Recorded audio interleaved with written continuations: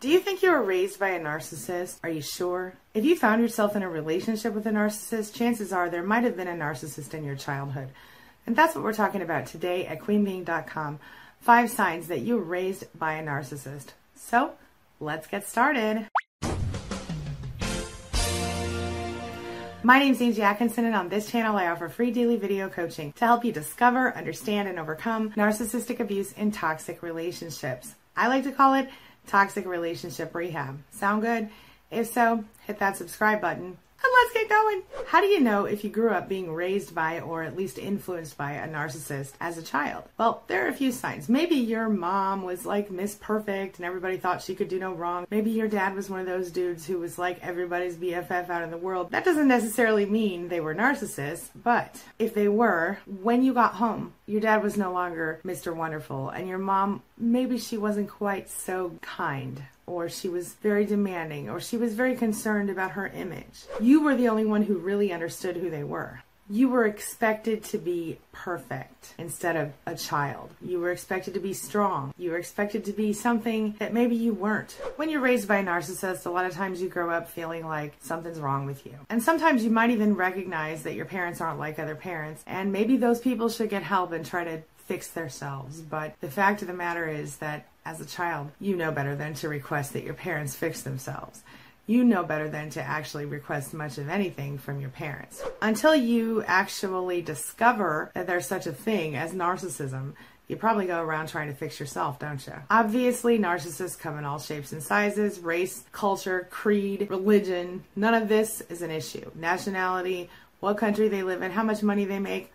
Across the board, narcissists come out. Has nothing to do with any of that stuff. Has to do with who they are as a person and often how they were raised by someone else. So how do you know if your parent is a narcissist? Well, let's jump right into the signs that you were raised by a narcissist. Number 1, it would be fair to call you a people pleaser. You will bend over backwards to make someone happy, even if it means losing out yourself. And that might be because your narcissistic parent would trample all over you and maybe anyone else in your family to get what they want without really caring much about how anyone else felt in the situation, including you. This leads a lot of adult children to sort of do the opposite of that, to sort of overcorrect and sort of do the whole bending over backward thing to make everybody else happy. Maybe because they were raised by someone who constantly needed that from them, and maybe because they just watched that and they didn't like it. And on the same token, these same people were brought up being told their needs, their thoughts, their feelings, their beliefs didn't matter. And either way, people are now walking all over them simply because they don't even know what they need, and they certainly don't know how to express it. They can't believe that they matter. They are trying really hard to do the opposite of what their parent did, and in doing that, they end up getting walked all over. I have to admit that that was me for a long time, and I still sometimes have those moments where I struggle to stand up for myself. See, when you grow up with a narcissistic parent, you're made to feel like there's something really wrong with you if you have normal needs. You're made to feel like you're crazy or sick if you have normal concerns about things. Selfish, small, useless if you don't become the thing they expect you to be. Often you find yourself even sort of cowering when it comes to authority figures or anybody who seems like they have any kind of hold over you for the same reason, because you grew up in a situation where the authority figure, your parent, or some other authority in your life, had the ability to smack you down and ruin your life in an instant, because that's how they needed it to be.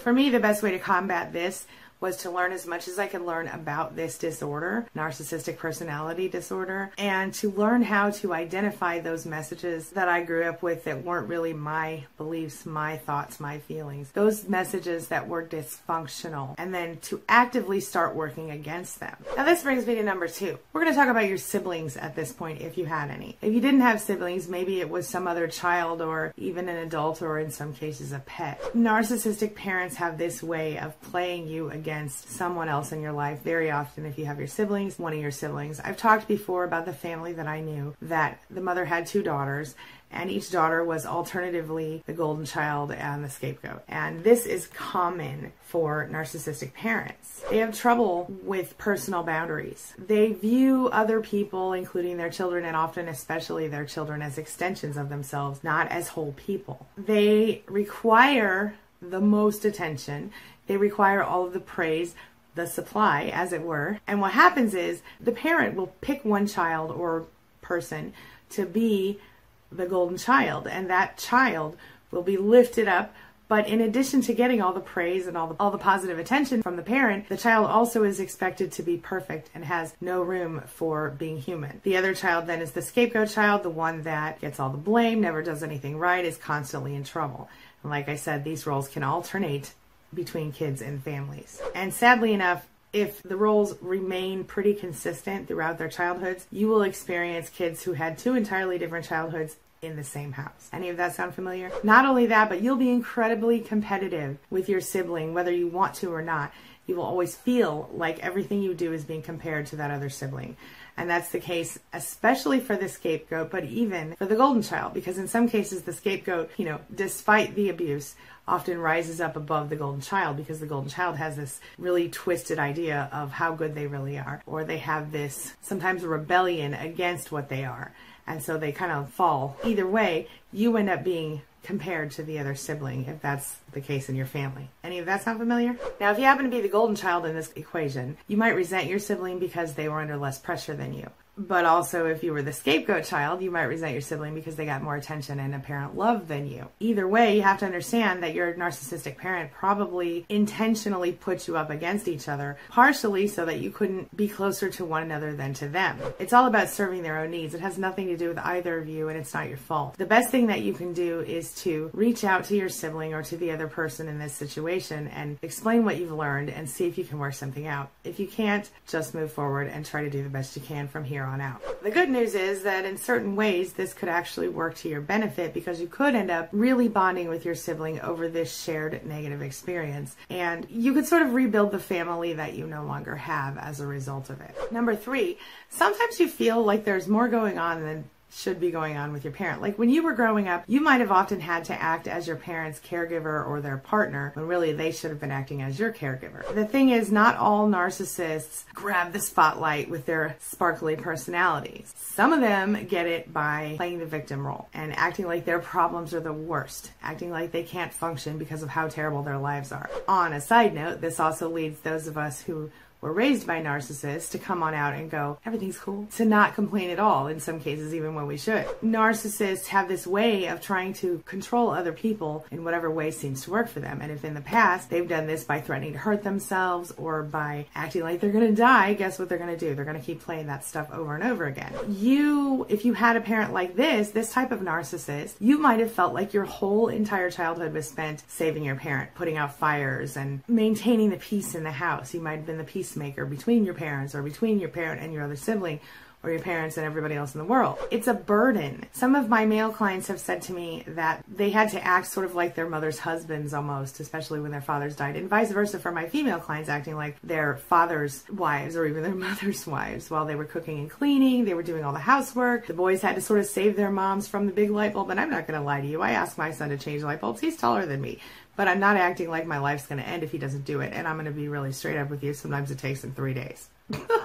Sometimes I just climb on a ladder and do it myself. But the point is, parents who are narcissists make their children feel like they have to take care of them sometimes if they're this type of narcissist. If it's not this type of narcissist, if it's more of the out there overt type of narcissist, then that parent might make the child feel scared because they're angry if they don't do what they want all the time. Some people feel like it was their job to keep their father or their mother from getting angry at the family. It's really all about that sense of drama that as a kid you thought you had to keep everything calm and managed in the home. That's a sign. So how do you deal with this one? Well, this one is a big deal, but I've actually made videos about it. Check out my videos on inner child healing. That's really what's important here. You want to take the time to manage that. You want to acknowledge that inner child within yourself. Ask them what they need. Ask them what they needed that they didn't get. What do they still need that they didn't get? Acknowledge the emotional needs of yourself and that child that you once were. Acknowledge that those needs were not met by your parents. Number 4, you base your value on whether or not your parent or some person in your life thinks you're doing the right stuff. Or you have certain performance-based objectives in your life. Maybe you became a doctor because that's what your mother wanted, or maybe you didn't become a doctor and because of that you think you're not good enough because your father always said to you that you should be a doctor. Maybe you feel like you have to always be on, or you have to be performing, or you have to be the family advocate, or whatever. You may or may not have low self-esteem, but chances are that you might even if you don't realize it. You might be a workaholic because work is the only thing that ever gave you any sort of reward. I'm a little bit of a workaholic, and maybe that's because I get validation from my work. When you learn something that you can produce and share with the world, a lot of times you completely dig into that. You become a little bit more detached, a little bit more self-contained than your parent in this effort to achieve. So chances are you're either going to be a high achiever or you're going to say, I'm not good enough, and so I'm not going to try at all. Number 5, another way you can tell that you have been raised by a narcissist is that you don't have a really strong sense of yourself. What do I mean by that? Well, maybe you found yourself in a career that you didn't really choose. You kind of just fell into it. Maybe you felt like you never really were sure what you wanted in your life. And maybe you felt like you were supposed to grow up and be what your parents told you to be, or what your mother or father was, because that's what they told you was the right thing to do. Maybe you felt like you had to jump into the family business or something like that. If this is the case and you're still not sure how to handle it because you feel like you're still being sort of directed by your parent as an adult, what are your options? Number 1, you can learn how to gray rock them and try to just deal with them. Number 2, you can totally go low contact or no contact if that's something you feel like you can do. I have videos on that as well. The thing is, most narcissistic parents will never admit or acknowledge that they did a whole lot of things wrong. And if or when they do,